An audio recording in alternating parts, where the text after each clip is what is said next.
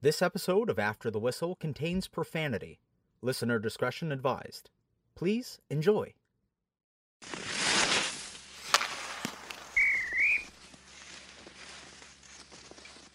Welcome to episode 4 of After the... Is it 4? It is 4. Oh my These God. things are flying right now. Well, it's 4, but it's 6. Yes. That's confusing to people. We had a little surprise interview with Ruben Brown after the Monday Night Bills game, and then we had the pilot, which we didn't number. We called that the pilot, episode 1, 2, 3, and then we just did an unbelievable hour with Jeremy Roenick, and never disappoints. Unbelievable. It's funny that after we just finished with JR, an incredible hour of conversation on so many topics, whether it's, Connor McDavid, is there going to be a 200-point player in the National Hockey League? Ovi catching Gretzky. Does he want Ovi to catch Gretzky? We talked Olympics. There's just so many stories in this segment. It was absolutely incredible. But what a personality this guy is. And the funny thing is, you mentioned in another episode with him that you had the ability to meet him, and he just makes you feel good, Yeah. And I can tell you this: the first time I ever met Jeremy Roenick was in Phoenix, where he lived at the time, and I had been with one of my buddies that I had played with, Brian Savage, and we went over to a PGA golfer's house, along with a few other PGA guys that were on the tour at the time. But we were at Pat Perez's house, and we drank and played poker and had a blast. And it was an incredible night, but it was late. We finished about 4:30 in the morning, and we had a tee off time at Brian Savage's golf course. And Jeremy Roenick is a member there too. And apparently all of the PGA Tour guys that live in Phoenix all belong to this course also. So Brian and I get to the course at about 8:00, and we're trying to get something down in our system because, I'm looking green like you wouldn't believe. You need some grease in that stomach to absorb. I need some grease, right? Yeah. And in walks JR. And I'm going to tell you, it was like seeing a superstar. Like for me, as a younger guy growing up playing in the NHL and watching the NHL before, Jeremy Roenick was, Sega Hockey 92, and he was a legend, right? Or was it 94? It was 94. 94. And he was a legend. And, even when I was a kid, like you couldn't use Jeremy Roenick in Sega Hockey 94 because he was unstoppable. You just won every game with Chicago. But in walks JR. And I'm as green as what you can possibly imagine. And I noticed that it's 8:00 in the morning, and JR ordered 2 vodka sodas at 8:00 in the morning, and then walks over to the table and says hi to Brian Savage because he knows him. And he introduced me to JR, and I stood up and I shook his hand, and I was just like, wow, this is something special. I'm trying to keep my composure and What year my is coolness. this? Just to put a date on it. Oh, so it would have been the year. This would have been the year before JR came to San Jose, because when I had met JR, I think it was 2006. So he's already done his JR thing in the league. He's JR. He's JR. Okay. He's super JR. And I meet him, and he was telling me, he's like, I just finished the playoffs with the San Jose Sharks and flew over to Phoenix to meet my buddy Brian Savage, and we went golfing and stuff. And Jeremy Roenick was critiquing my playoffs and saying how impressed he was with my this game and that game, and I scored a goal here and I did this, and I could not believe it. And I met him. I said, thank you very much. It was complete. I didn't say it was an honor or anything. I didn't want to go over that, but I just said thank you very much, and I walked away with an impression of this guy that what an incredible human being. And the funny thing is, the very next year, JR signed with the San Jose Sharks. So I got to play a full year with Jeremy Roenick, and what a treat it was, because I'm going to tell you, you play with a lot of players in the league, and there's guys that that stick in your mind, okay? And he is absolutely one of them. He was one of the greatest players that I've ever played with.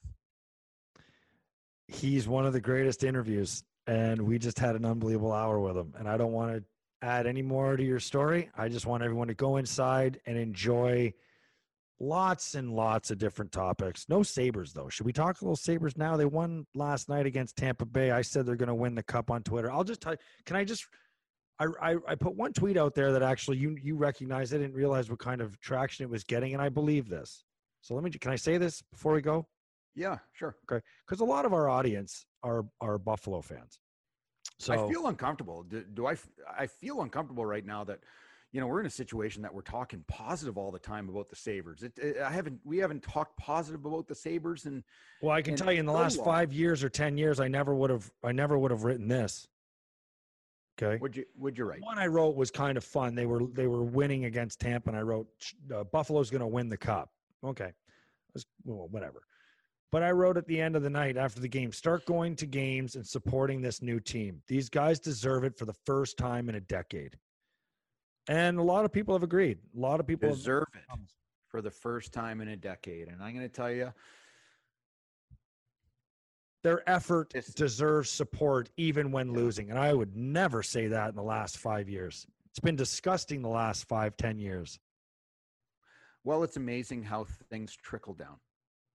Because I do believe that it starts with the upper management.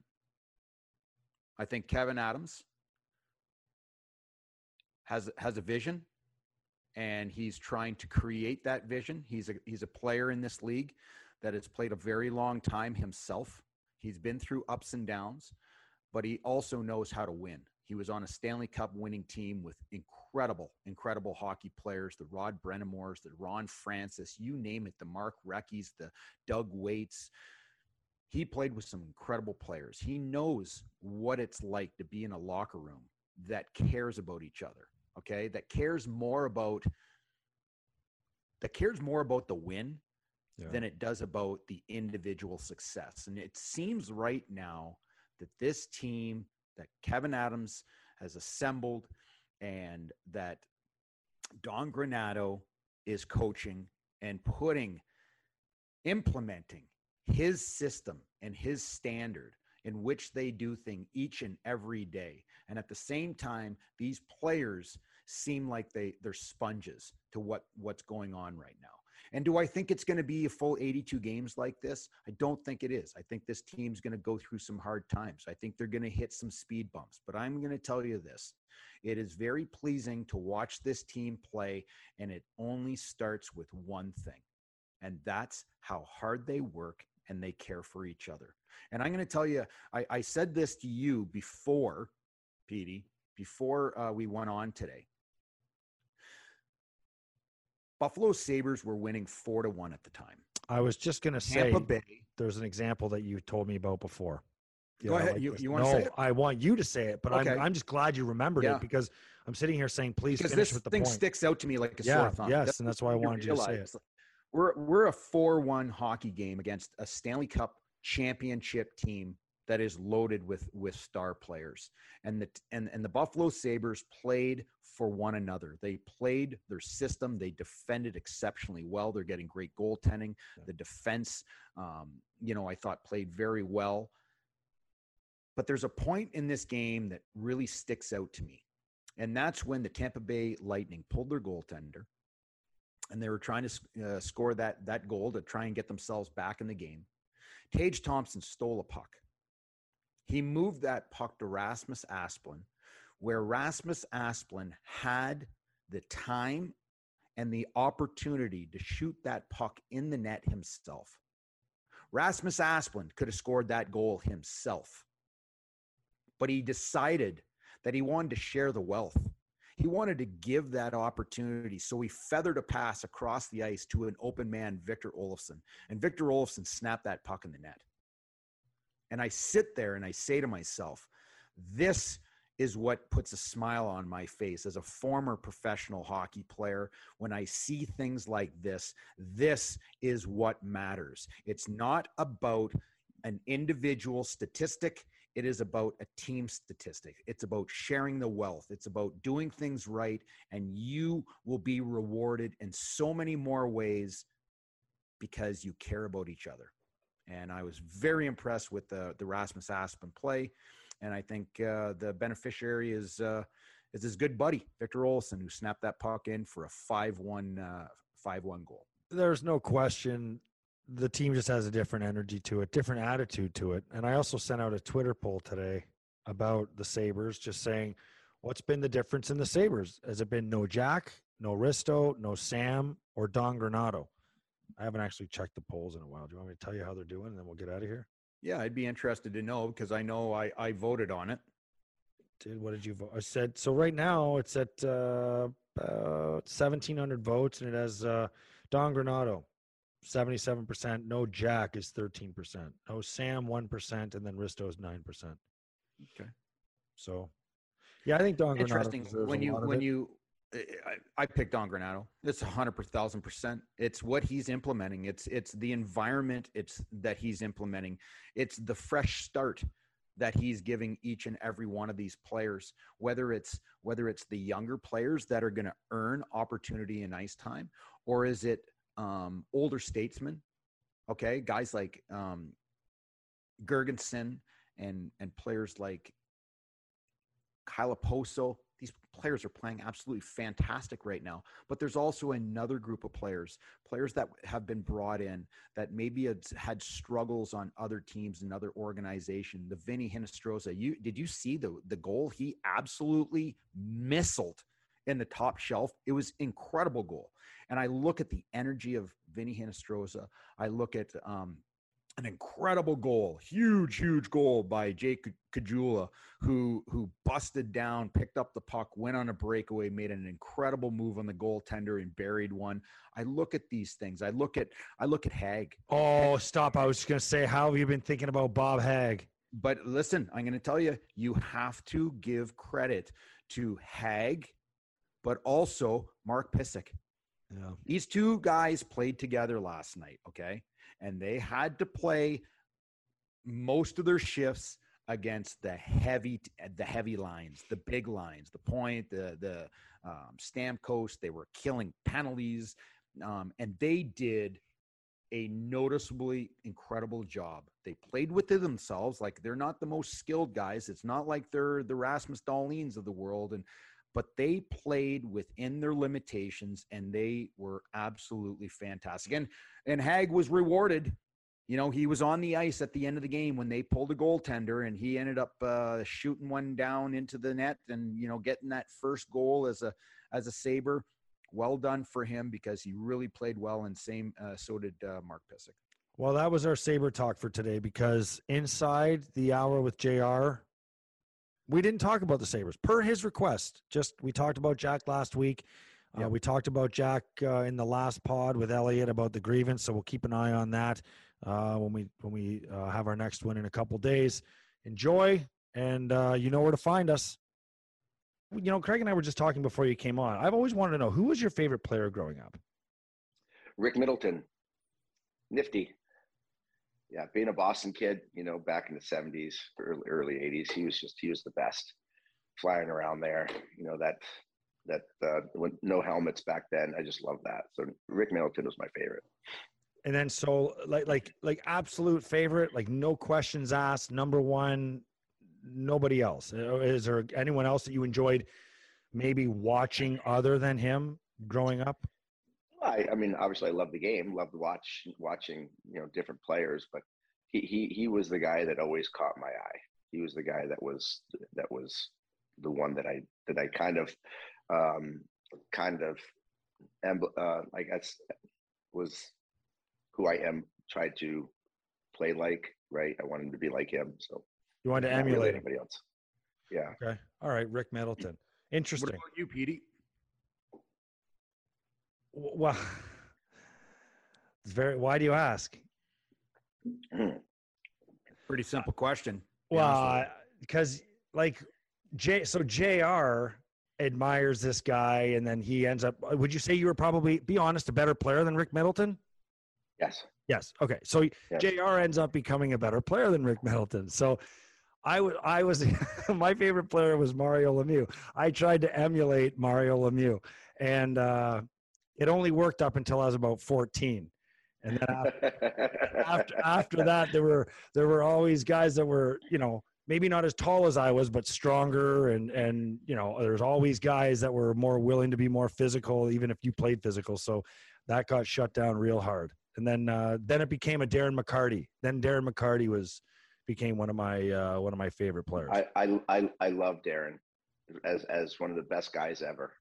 He's a good friend of mine. I love Darren. I love that goal he scored in the playoffs against Philadelphia. Yeah, Philadelphia, sick. Sick. He won my heart that year, and he's tough as nails. And I think even now, after hockey, being open about his issues and his book and his problems, it makes you love the guy even more. So I think he's awesome. He's awesome. Yeah. I love him. He's the ultimate team player, right? So, when I was playing, I'll give you my one Darren McCarty story. I played for the Kingston Frontenacs in the OHL, and right up the road was the Belleville Bulls. They were 45 minutes up the road.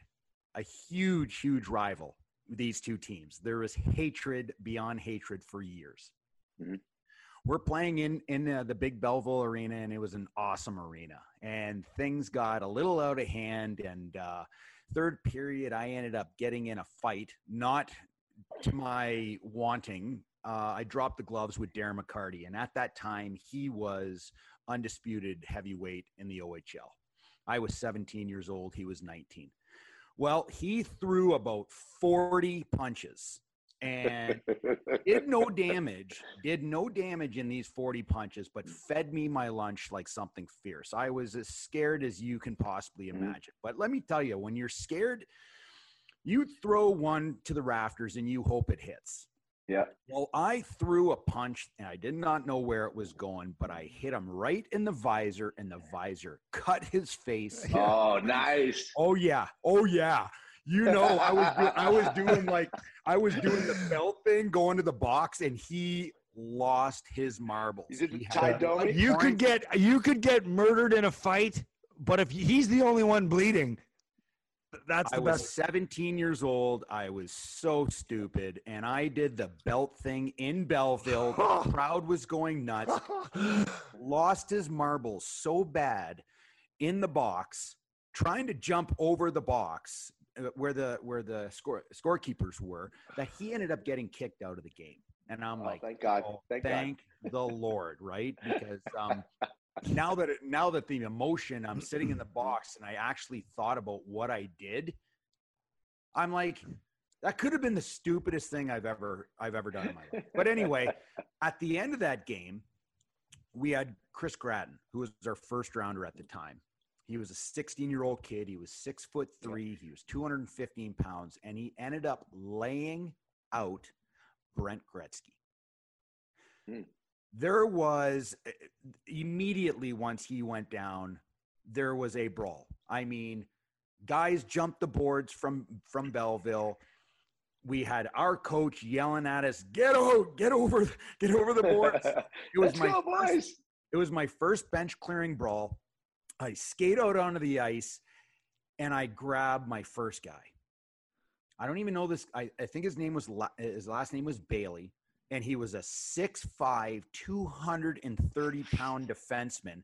And I'm thinking to myself, how is the guy that I grab? I cannot believe this. And now I've got him in the clinches of life. Like, I am not letting this guy go. And he's hold on for dear life, man. Greg Bailey, 6'4", 230. Yes. Yeah. Oh my Lord. Anyway, I'm grabbing on this guy. I'm cutting off circulation in his arms with his sweater because I'm so scared. And he looks at me, and there's fights everywhere. It was a melee. He looks at me and says, "You're going to go one way and I'm going to go the other." And I looked at him and I said, "Are you serious?" He goes, "Yes." So I let him go. And he skated one way and just started suckering guys on our team. And I went down to the other end, and I went in to help out our captain, Dave Stewart, at the time, who was going a 3-on-1. Okay. And we got caught up against the boards, and my captain says to me, he looks over and he says, just put your head down and throw. And I just sat there and threw haymakers, not like in the air. I was so scared. But at the end of this game, I'm sitting there thinking to myself, no more hitting, no more belt stuff with, showing off the Darren McCarty. You scared the shit out of a 6'4", 230-pound guy by knocking. That's how I interpret by blooding up. Yeah. Because I'm looking at Greg Bailey right now. He had 50 games in the OHL that year, only 36 PIMs. I want no part. I don't want part of you. I don't think he wanted a piece of you, Riv. I was a fiery little guy. Listen, I mean, at that time at 17, I was 6'1" and I weighed 167 pounds. I was like wafer thin, and I'm grabbing this guy who's 230, 6'4", 6'5". And guess what? I mean, push comes to shove. If we were going, we were going to go, and I was going to try and bite his ankles or whatever needs to happen. I would gouge. You want to know the difference between defensemen and forwards?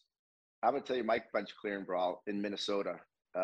This was before they had referees that came out for warmups to watch and make sure that everything was okay in warmups. Yeah. Well, Basil McRae hit Wayne Van Dorp as they went across the red line. Basil McRae came over the red line and clipped Van Dorp. Well, it became a melee, 20 on 20 during warmups. This is in the old Met Center in Minnesota. And I'm 20 years old, and my shit in my pants because there's gloves everywhere, punches everywhere. Now, you were 160 pounds. I was 158, 160 at the time. So I'm like, what the fuck am I going to do? I'm like, what? So I immediately skate right to Mike Modano, and I grab Mike Modano, and Mike Modano goes, "Oh, thank God I found you, man. Let's just creep over to the corner and just watch this shit show and pretend that we're wrestling." So Mike Modano are over there, like, pushing each other, and like, all right, keep pushing, pretend we're going to stay away from all these people. We're going to get knocked out. So Mike Modano and I avoided what could have been a career-ending melee and warm-ups. But God, hey, Riv, it was nice to be a star, hey? Right. Nice to be what it's nice to be smart enough to find the star, and then to go, let's go figure skate into the corner there. And that was sheer fear, man. That was sheer fear. Where's Mike Modano? Where are you? Yeah. Awful, an awful feeling. And thank God, we don't see that anymore because it. Not good times, but I agree with better times ahead in these leagues. Now it's just there's so much skill. It's a different brand of hockey, and we're much better off. Well, let's talk about that for a second, JR, because I think one of the biggest stories in hockey, and we haven't actually had any conversations with you about this in the last year and a half or so, is Alex Ovechkin and the Wayne Gretzky record. He scored 2 more last night. He is absolutely on fire. And I guess I have 2 questions for you. One, and you can answer them however you want. Will he do it? But number 2, do you want him to pass Wayne Gretzky's record? Well, I think that's both of those are great questions. I watched social media when Patrick Marleau passed Gordie Howe's playing record. And as great of an accomplishment that is to play that long and to play that many games, there were a lot of people that were pissed off that Patrick Marleau passed Gordie Howe. Like, show some respect to the Mr. Hockey, right? Let him keep it, which I didn't really agree with. I think records are meant to be broken, and I think it's a good way to celebrate the game when records are broken. So when Marleau passed Gordie Howe, I thought that was great. I mean, it was an amazing accomplishment. Do you want a guy like Gretzky to relinquish probably the greatest record in the history of hockey? I can tell you, every Canadian is going to say absolutely not. They are rooting against Alex Ovechkin to break. Not Gretzky's this record. Canadian, JR. Well, good for you, Rick. I'm going to tell you, from the moment. Tell me why, because Gretz is like the ultimate hockey ambassador, and has done more for hockey than anybody on the planet. Yes. And Alex Ovechkin is a Russian, has not really done as much for hockey, especially here in North America. So why would you want somebody like that to break your home country's superheroes record? Yeah, it's Do tell. well, when you say it like that. Thanks, JR, for leading that up. And let me take a second here. I might have to revamp my answer, but Citizenship about to be revoked. I bet you. You know what though, Rev? I bet you Putin will call and he'll give you a Russian citizenship. yeah. Well, listen, I'm going to tell you just for siding with Ovi. Yeah, I highly respect the way Alex Ovechkin has played his entire career in the National Hockey League. This young man came into the league. He was drafted first overall. He put up, I think it was 52 goals in his first year, 108 points. And this young man's longevity, I think he's 35 years old right now. And you would think at some point in time, you have to slow down. The body starts to break down. The mental fatigue of playing in a league this long with the pressures that these elite players have each and every night starts to wear on you. And I look at Alex Ovechkin and you look at what he has done. His worst year in the National Hockey League was 33 goals. 33 goals. This young man, I shouldn't say young man, he's young man to us, but this player at age 35 has 7 goals in 6 games. He's 35 years old. I just look at the consistency and how he has scored against a very, very different product of goaltender that he is trying to score on. And brand of hockey. He's playing against the best players in the world. These defensemen are not like they were back in the 80s. And it's no disrespect to anyone back then. I just think that the level of player that Alex Ovechkin has to compete against to try and score goals is extremely, extremely difficult. Totally agree with you. And that's always been my analysis of Alex Ovechkin. It's harder to score goals today than it was back in the 90s and the 80s, and especially the 70s. Number one, the goaltenders are more athletic. They're bigger. They're stronger. They are in better shape. There's better equipment. You have defensemen that are better skaters, that are longer, bigger, stronger, more athletic, better shape, faster. So to score goals in the National Hockey League right now, and Alex Ovechkin being able to do that still consistently the way that he has been unbelievable. And I have said publicly, I think Alex Ovechkin is the best goal scorer I have ever seen. I think the best goal scorer that the league has ever seen, regardless of Wayne Gretzky's record. And I'll say that until the end. Now, one thing I think is going to really hurt Alex is the amount of games that were missed during COVID. He missed 15 games at the end of 2020. He missed 32, 34 games in the shortened season in 2021.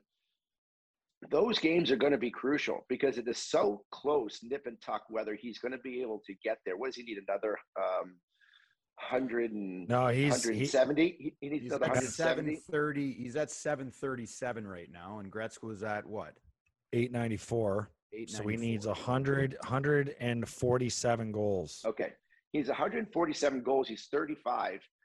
You would think he's going to play probably till he's 40. So he's got 5 years to score that. I mean, it's very, very possible. There's no question. I think he's going to play until he beats that record.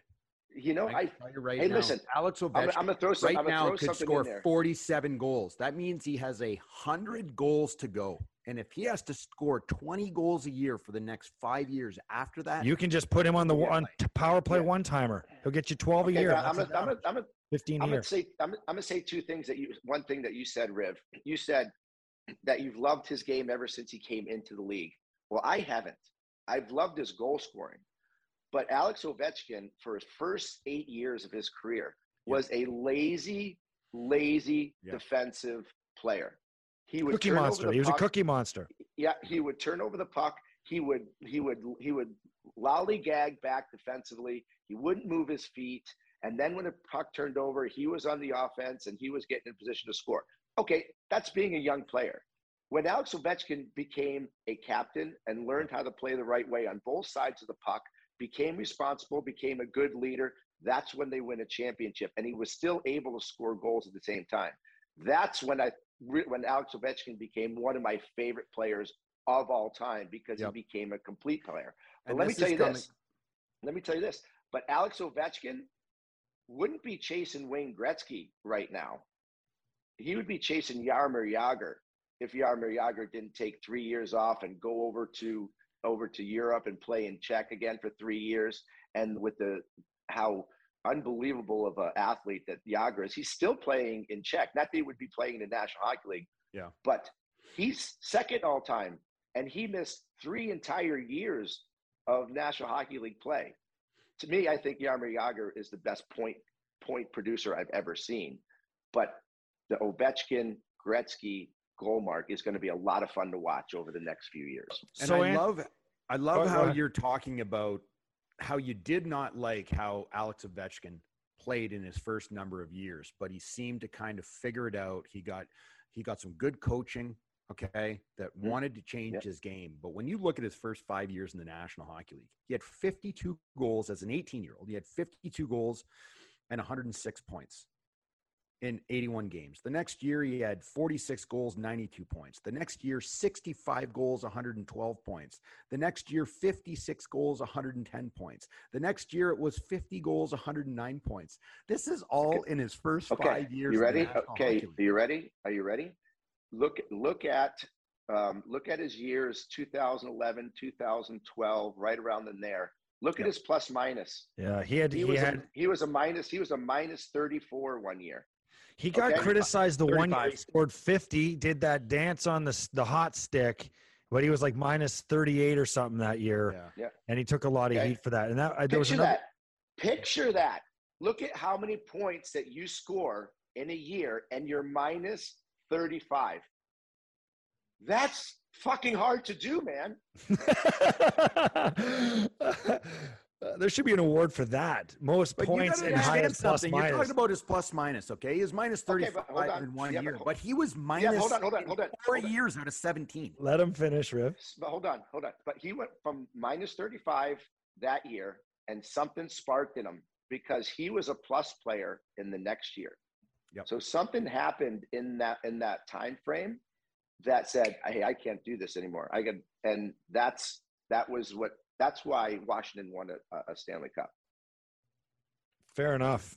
And I'll end this topic with this question. And it's not because I feel like you've avoided it. The conversation just hasn't gotten there yet. But just answer the question for us. Just appease me. Yeah. Do you want him to pass Gretzky's record? No. Okay. I love Alex. He's great. I do love him. But I don't know. There's just something about the aura of Wayne Gretzky that I want to stay there. Sorry. I wonder if that record, do you think Gretzky really wants Ovi? Like, he's classy, he's sitting there saying like, oh, it would be great for the game if he passed it. And I mean, I hear him on is he TNT? Is he TNT or ESPN? Yeah, I can't remember. TNT. They've TNT. hired so many guys. I can't keep track. But I heard him, and he always is very diplomatic, and he always says very respectful things about the league. Even though I think he's kind of been hosed in hockey a little bit over the years, but that's a different story maybe. But I just do you think? How the hell has he been hosed in hockey? He is like nobody royalty in hockey. Nobody wants their records to be broken. I don't give a shit how humble you are in the press. Okay. I had a record for the World Juniors, right? For the World Juniors for U.S. players. That's that lasted 24 years, right? And then that Schrader kid from Minnesota last year, right? No, he broke it in 2014 or 2015. I thought it was. So it is rather but Trevor Zegras since did again. Okay, that's what it was. But I had the record for like 24, 25 years, more, almost 30 years, almost, it seems like. Well, I didn't want him to break my record. So, I was happy for the kid. I'm like, way to go, Schrader, you broke my record. Congratulations. And I said, but in my mind, I'm going, fuck, man. I said, he was in 3 tournaments. I was in 2. He should have an asterisk next to his name. He has more points than I did, but I played less games. I have the Ridley College middle school high jump record, and I wonder if it still stands. I broke the record by like 0.01 meters, and it was like half a centimeter. And I nicked the bar, and the thing was wobbling, and I got off the mat before. It didn't fall or anything, but anyway, that's the only record I have. Anyway, it's a record. It's a record. I got to check and see if it's still in the book. There aren't very many, elite athletes. So to answer your question, I am at Ridley. To end the segment, I love Ovi. I love him to death, but I'd love to see Gretz hold on to that record. Okay. I like that answer. I would have liked either answer, but I like that answer. So let's talk about, do you think there'll ever be another 200-point player as McDavid? 100%. Yeah, you think so? Really? I think so. Have you watched this kid? Have you watched him play absolutely. a game in, game out basis? I've watched probably 5 of his 7 games or 5 of his 6 games that he's played. Every single time the guy's on the ice, something happens. Every time. And that's, to me, that's the mark of a superstar, when something happens offensively every single time you're on the ice. And this kid puts up points like nobody that we've seen in a long time. I mean, last year, 100 points in 50 games. He's got three in his last 2. He's a point producer. Playing with Draisaitl, I think he will reach the 200-point marker at one point in the next 3-4 years. Wow, really? You know what? I would love to see that, because everybody loves goals and they love dynamic play. And he is the pinnacle of dynamic play with his speed and his skill set and what he does on the ice. He is mesmerizing. I just don't believe that Connor McDavid can get to 200 points, because I think this league is the strongest it has ever been in the history of the game. The 6th defenseman. Let me ask you a question. Can I ask you a question? Can I ask you a question? Because that's a good point. I think the game is as strong as it's ever been. But do you think the players are as good as they've ever been? Yes. So you think that this generation right now can match our generation with Hall, Gretzky, Messier, Lemieux, Coffey, Yzerman, Fedorov, Mogilny, Bure? I can go on and yeah, you're leaving guys off because there are so many. So many. Yeah. I don't think JR? I don't think this league has Mike Gardner. As many as we had back in the 90s. So, yes, but I still think the product of the player. No, I'm saying there's 2 different things. Yes, they are 2 different things. And I think I think what you're saying, JR, is that maybe top to bottom roster wise now, 4th liners to 1st liners, there's more overall talent.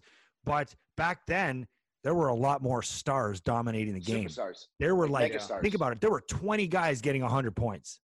Yeah, megastars. 20. Sure. We are lucky now if we get 2, 3, 4, 5. That's because of parity. That's because of the parity, right? That's the parity. That's because that's what I'm talking about.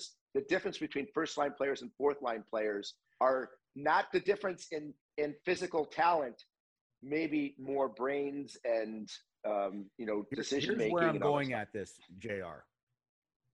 Connor McDavid plays against the best defense pairing and the best line on every single team. Yep. And if that coach in Edmonton can find a way to get Connor McDavid on against maybe a 3rd line or a 4th line, he has a better chance of scoring against those lines. But here's the thing. The 4th and the 3rd lines in the NHL today are really, really good hockey players. Yeah, They're not the same as what they were back in the 90s, where, you had, a 4th line that typically would not be able to play against a Jeremy Roenick. Jeremy Roenick gets put on against a 4th line.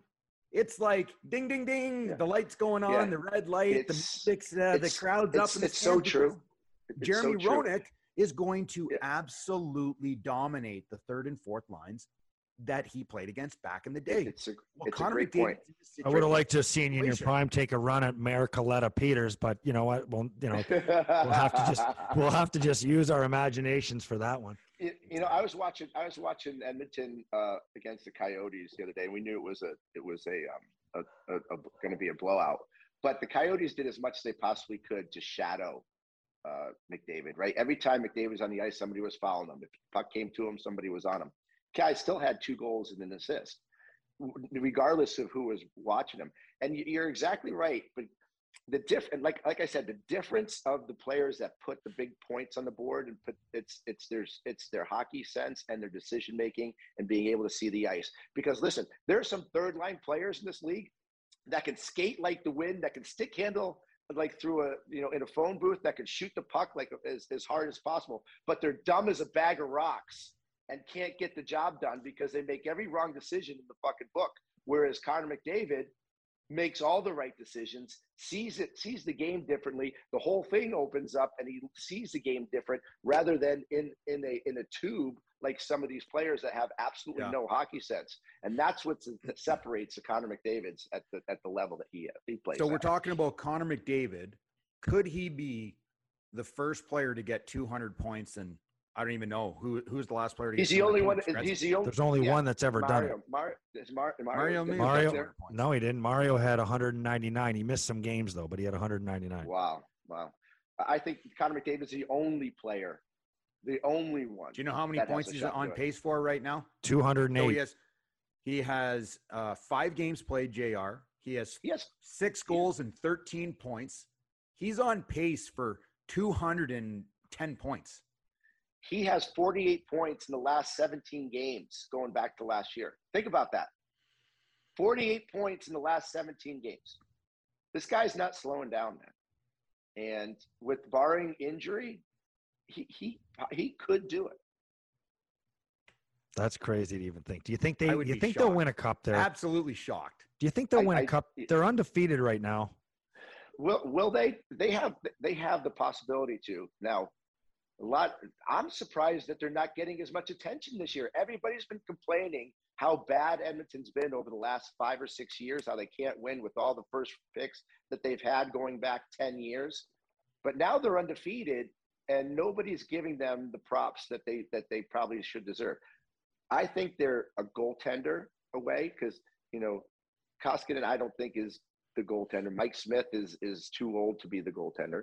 I think if they can find a quality younger goaltender and probably a stronger fourth, checking line, maybe one more defenseman, I think they could, in the next few years, they can battle for a Stanley Cup when you have McDavid, you have Draisaitl.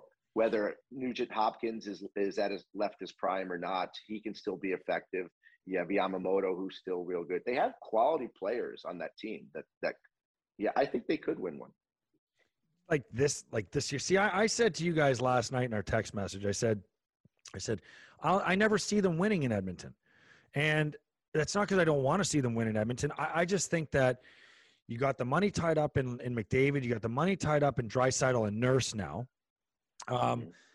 And no, you have to, they brought in Zach Hyman, but they paid him a ton.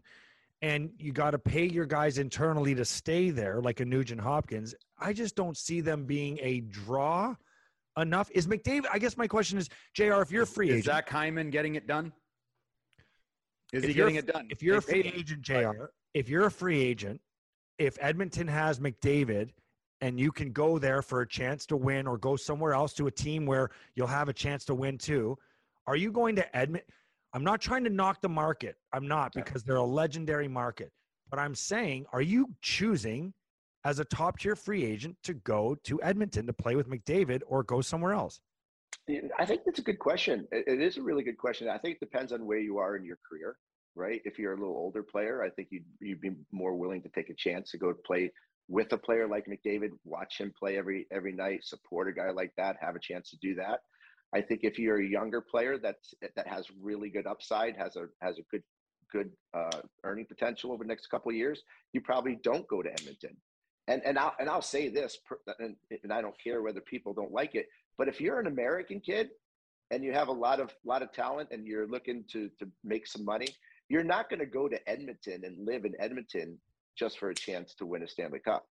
And I appreciate you saying that. If you're a Canadian and you're from Alberta, you're from Saskatchewan or something like that, yeah, you would take that chance and go there. That's your lifestyle. Living in Edmonton's a great city, and it's a fun city. Yes. But it's not like an American city, and it's very much different lifestyle than an American city, and it's cold as fuck up there. So it's a lifestyle too. So I think a lot of things go into that decision. So cold. Like, I mean, people down in the States, like, honestly, like, you're walking around, you got your toques on, your winter jacket on. I'm going to tell you, it's a different type of cold when you get up in Edmonton in the wintertime. Yeah. The wind's gusting. It is bone chilling. But I'm gonna go play. I'm gonna go play for less because I can win the Stanley Cup. Yeah, well, Fuck that, man. You know what though? It's funny. If I were the GM of the Oilers, I would be looking, and it's not against American kids, because I say this about football and the Bills. Like, why would you draft a player to come play for Buffalo that's from Florida or plays at Florida? Like, to me, it makes no sense. They're gonna be miserable right out of the gate, right? Yeah. So if I'm the GM of Edmonton, I'm drafting unless you're a Kachuk. If you're a Kachuk, you play for anybody. It doesn't matter. Well, but they're a different breed, though, right? They're exactly correct. But I mean, I'm looking at like the Scandinavians, your Swedes, your Finns, your Russians too, and Canadians to load up that roster because they're already used to the. Oh, by the way, if you're from Sweden, right? Beautiful country. That's exactly where you want to go. You want to go right to Edmonton. Just go lay your ass and freeze in Edmonton to try to win a Stanley Cup for less money. Yeah, they are just going to throw this out there. The mind's like I got the hamster wheel going right now. You say Kachuk, I say yes. Yes. 100%. Calgary has been interested in Jack. Boom shakalaka. Let's go. I almost went to Calgary before I went to Phoenix in 2006. I was talking to Daryl Sutter on the phone. I was getting ready to sign, and I hung up the phone from Daryl Sutter because I was getting a call on my phone, and it was Gretz. And Gretz asked me to come play in Phoenix, where I lived, and I had already played. And if Gretz asked you to come play for him, you probably should come play for him. So literally, I was getting ready to say yes to go up and play in Calgary for Daryl Sutter. And I had to call him back and say, sorry, that was Gretz. I'm going to play in Phoenix. Did he handle that? It was crazy.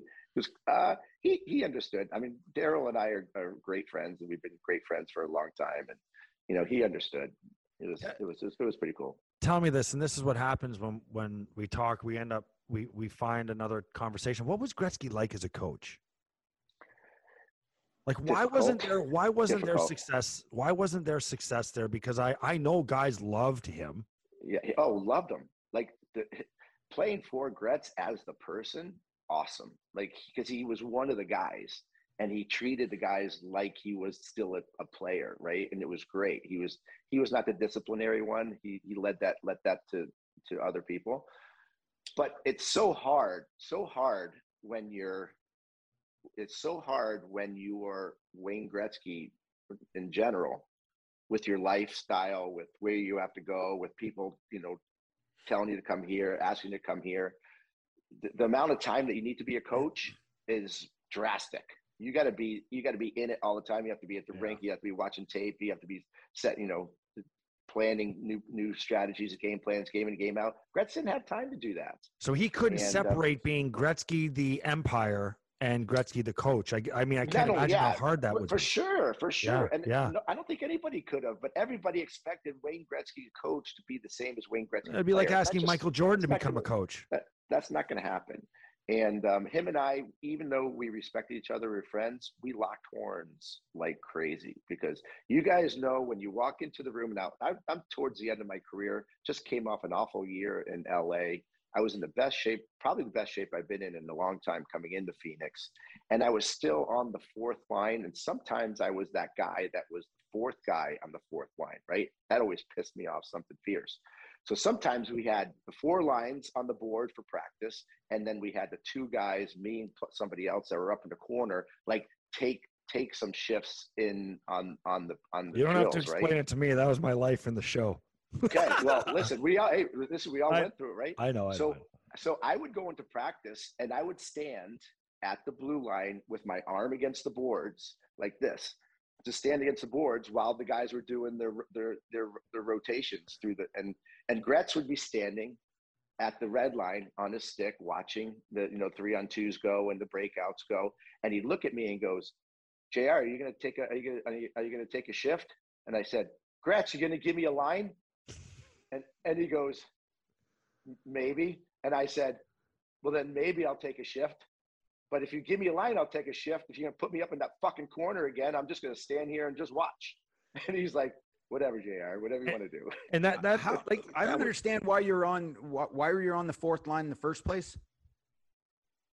They just didn't give me the time of day. They didn't give me the opportunity really to play fourth line, play third line. I mean, played fourth line most of the year. When players got hurt, I went up to the third line, but I just didn't get the shot. I think they signed me more to try to get people to come into the stands rather than have me play. That was my JR. Like your first year in Phoenix, you had 29 goals and 69 points and 72. Yeah, but this was in 2006 when I went back to play after my LA year, which I was terrible. I played junior with a guy that played one game in the NHL. And he played one game in the NHL, and it was the first game of his career, and he was on your line. His name was Brad Ralph. Yeah, sure. Yeah, I played in Oshawa with him, and I remember he got drafted by Phoenix. Well, Phoenix then, Arizona now, Phoenix, and he was a second rounder. I think he was a second rounder. Might have been a first rounder, but anyway, he played one game that year, and it was on your line. I can't remember who your line mate was, but yeah. I remember that. We also wanted to talk a little bit of Olympics before we let you go. And Riv just actually asked you how many Olympics did you actually play in? I played in two. I played in Nagano, which the Canadian media totally screwed the United States by saying that we wrecked the Olympic Village, which is total bullshit. What happened? But we did. Can we get the true story on that? Because I'm going to tell you that painted a terrible picture for American hockey. Yeah. Well, listen, we did not play well. We embarrassed ourselves on the ice. I think we finished 5th or 6th in the tournament. Throughout the whole tournament, when we were in our dorms, in our rooms, literally the furniture broke underneath us. We'd be sitting watching television or playing cards, and then bam, the chair would disintegrate right underneath where we were sitting. And these chairs and this furniture, literally we had to pile up into corners, and it looked like it was that we were breaking stuff and all. Regardless of the fact, there was a player that got a practical joke played on them earlier in the week, and the guys are going to get them back. And all that was is they went into this room and they unloaded a fire extinguisher onto him while he was sleeping. Now, if you've ever seen a fire extinguisher, yeah, it makes a lot of mess, but it dries up and it goes away, and you can clean it up with a vacuum cleaner. And the goddamn Canadian press made it sound like we literally tore down the whole dormitory in the Olympic Village to make us look bad. It was not bad at all. So, but who was it? Okay, I guess you guys are sworn to secrecy. Yeah, those will never come out publicly who did it. But I mean, so we had a very mischievous crew at the U.S. For the U.S. teams for many years. I cannot believe you're saying this is why everybody doesn't know, because there's probably 13 guys on that team that it could have been, but we won't. I don't think anybody will ever. It's amazing that you say that story. It's like I'm laughing inside because I had the same thing happen on a team that I played at in the World Championships. That we were in the same situation, that we were in a certain city and we had to travel to I can't remember what, Turku, Finland, where the finals were. or the semifinals were. And we had asked a player on the team to come out, and he had kind of said, no, I'm going to get to bed early. And his wife was in the room also, and the whole shooting match. And a couple guys off the team went upstairs and unscrewed the keyhole or the eye hole and stuck that little nozzle into the eye hole and just gave a little bit of the juice, and the fire extinguisher exploded and filled the entire room. It was like a white winter wonderland. And now the cop cars are showing up, the fire trucks, the whole shooting match. We sprinted. I was not part of it. I was just kind of like a second. Oh, not you. Oh, not me. No No way. But we had to hide under desks in rooms in this hotel room to wait that all the police officers left and the whole shooting match. But we used to hide under desks and behind curtains for different reasons, Rev, but that's okay. There you go. Yeah. You know, so there you have, now you can say that Canada's no different. Like, it's just hockey. That's hockey guys being hockey guys. I mean, my God, how many times have we seen someone's bedroom in the hallway? Let's go back to the question whether the Olympics and the NHL guys going back there, because I don't know about you guys, but the fact that they took the last Olympics off in Korea, and now they're going back because it's in China, and the National Hockey League is trying very hard to get their footprint into China. They have people over there creating hockey leagues and teaching people in China to play hockey. And now the NHL is going back, which is probably a worse situation than what South Korea was back in 2018. Makes me kind of wonder, whether everything that they do is it an all money decision? Because before it was the time zone, whether people are going to be watching, the health of the players, breaking up the season. This is a total money decision by the National Hockey League to me. I will say this, and I agree. I think there has been from numerous points, players, league, lots of contradictions when it comes to the Olympics. Even last year, the players, whining about condensed schedule and all that stuff. Well, it's never going to be more condensed than it's going to be this year. And now you want to go to the Olympics. I mean, because it's all about negotiation tactic too, right? Some of it now. Oh, there's obviously a lot of pieces in between there, but I mean, but I understand what you're saying, but are you in favor of players going to the Olympics? Do you like the experience for the players? Do you like the disruption for the league?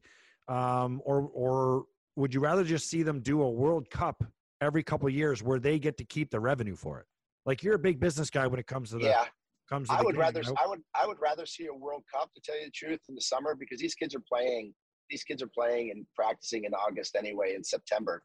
You could have a really cool World Cup in September and allow these kids, especially from Czech Republic, Finland, Sweden, Russia, that love to play for their own country and battle for their own country, give them that opportunity. I would rather see that, although the Olympics has been so historical. What's the pinnacle of hockey? Well, listen, I think the pinnacle of sports is the Olympics, right? It's the best players in the world of that sport. There's no question. So that's what I've always loved about the Olympics. And I love the fact that, listen, if you're going to have the Olympics, you got to have the NHL players there because they are the pinnacle.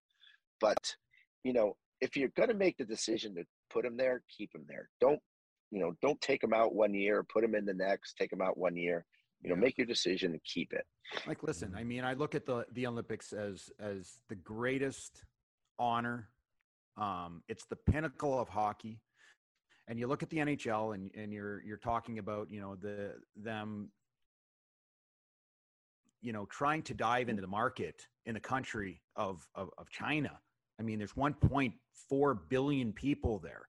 I mean, the market is huge, and to have the Olympics there this year, I think you're selling to to an incredible market to people around the Well, world. it's something that the National Hockey League needs right now because the revenue is just taking a shit kicking over the last couple of years. And the players, like we talked about last week, are in dire straits because they owe the league $1 billion. And if they don't find a way to increase their revenue, National Hockey League players are going to be playing for free in 2 or 3 years. So getting that Chinese money is big for them. Now, I'm sure there are a lot of people that are around this country right now, especially around the United States, are saying, who gives a fuck about China? You know, they have sweatshops, they have all these things, and they're against China, and they don't give a shit whether the National Hockey League gets that Chinese money. But it's very important to the National Hockey League on their bottom dollar. Well, the NBA did it. The NBA did it, and they killed it. The NBA exploded when they took the Bulls over to China. But they also take a beating. They also take a beating from the media and from a lot of people by supporting a country that doesn't give human rights to their citizens, and that's always going to be a debate, whether you like it or not. There's no right or wrong to it. It's always going to be just a problem. Always. Interesting take. Very, very interesting take. I'll take that take.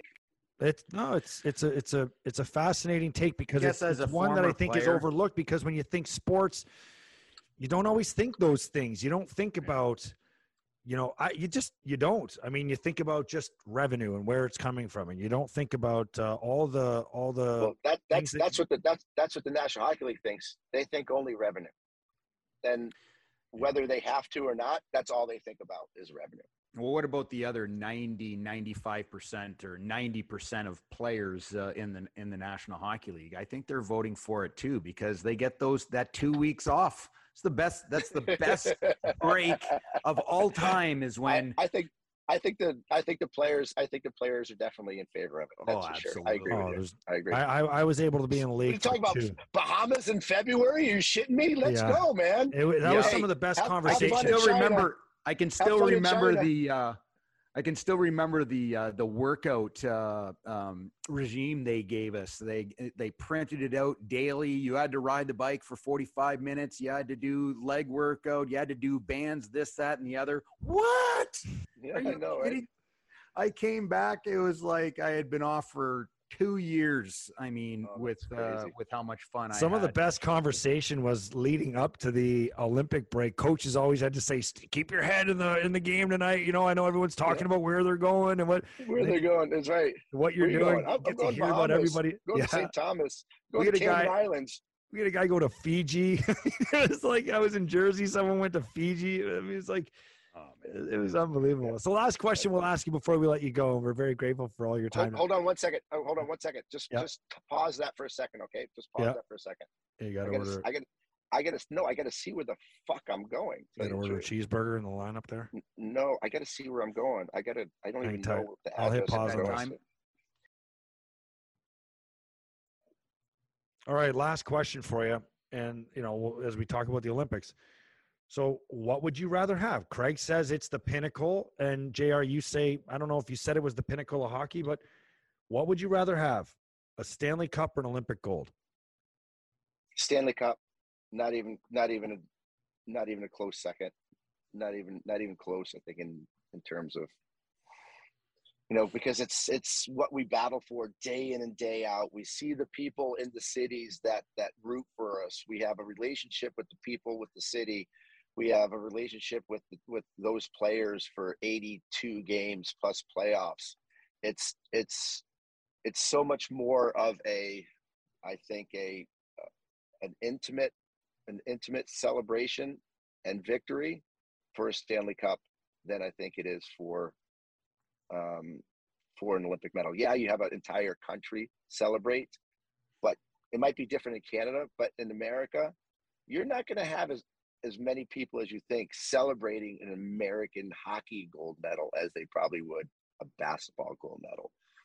I think that's kind of my take on it. I think if you were to ask a European player, it might be a different situation. 100%. Why I say this is I had Martin Rosinski on my team back in, I think it was like the late 90s, where the Czech Republic ended up winning the gold medal. Dominik Hasek was a superstar, and he they won that.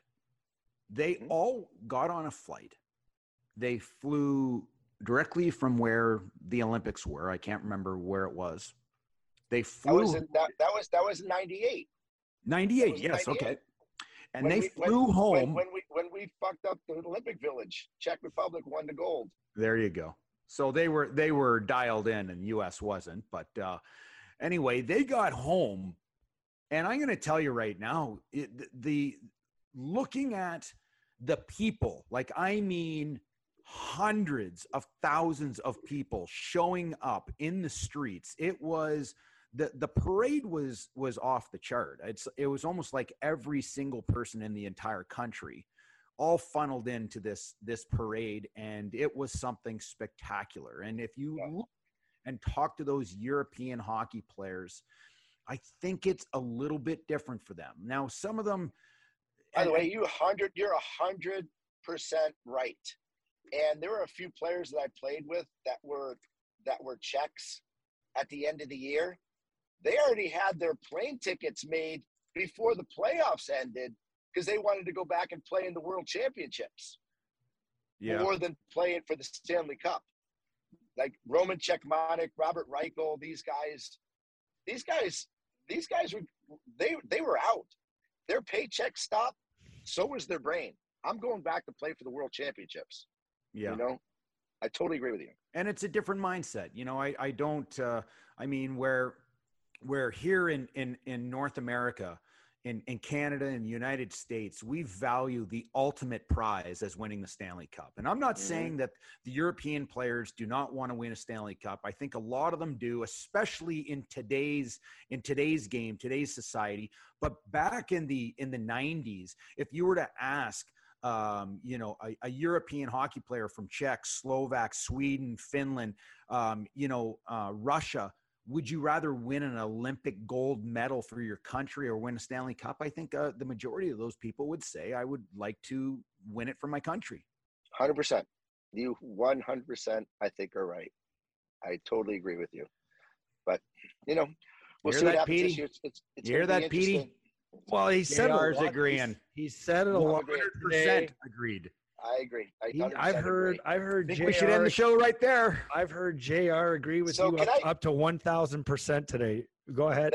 I agree with him there, but I gotta bring up one thing real quick because we talked about it.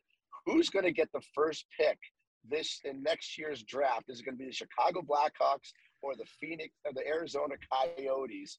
Because none of these teams can seem to get a win.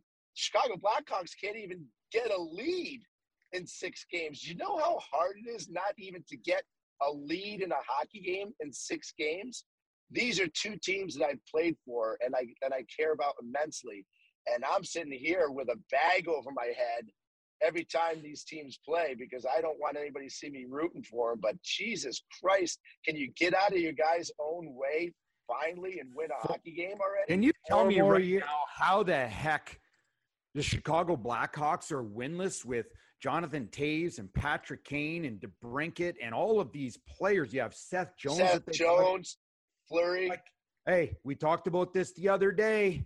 At what point, how long does Jeremy Colleton have? Is he going to be on the hot seat? Because that's not a rebuild roster. You're exactly right. You're exactly right. They got Kubalik. They got to break it. What you said, they got they got some really good young players, and I will tell you this: they are changing a lot of things in that organization right now. Okay, in the management, they are not going to take time to change things on that bench. Jeremy Colleton right now probably has a 10-game buffer that if he doesn't win 5 or 6 games out of the next 10, he's going to find himself looking for a job because the Blackhawks aren't going to take much more of this when they are changing a lot of things within their organization. And rightfully so after some of the stories that came out over the summer. Yeah, exactly. Another reason why they have to change the narrative that's going on there. Because let me tell you something, they're getting the boo birds. There's the stadium is a third, half full. People are not going to take this kind of play and pay the amount of money that these ticket prices they're asking for, and losing hockey games. It's just not going to happen. They've shown that before. Out goes Colleton, in goes Babcock, you think? Oh, fuck. God damn it, I hope not. Oh, okay, not a Babcock fan. Okay. Oh. All right. Well, coaches change, apparently, JR. Coaches change. The only reason, yeah, but you don't regurgitate the shitty ones.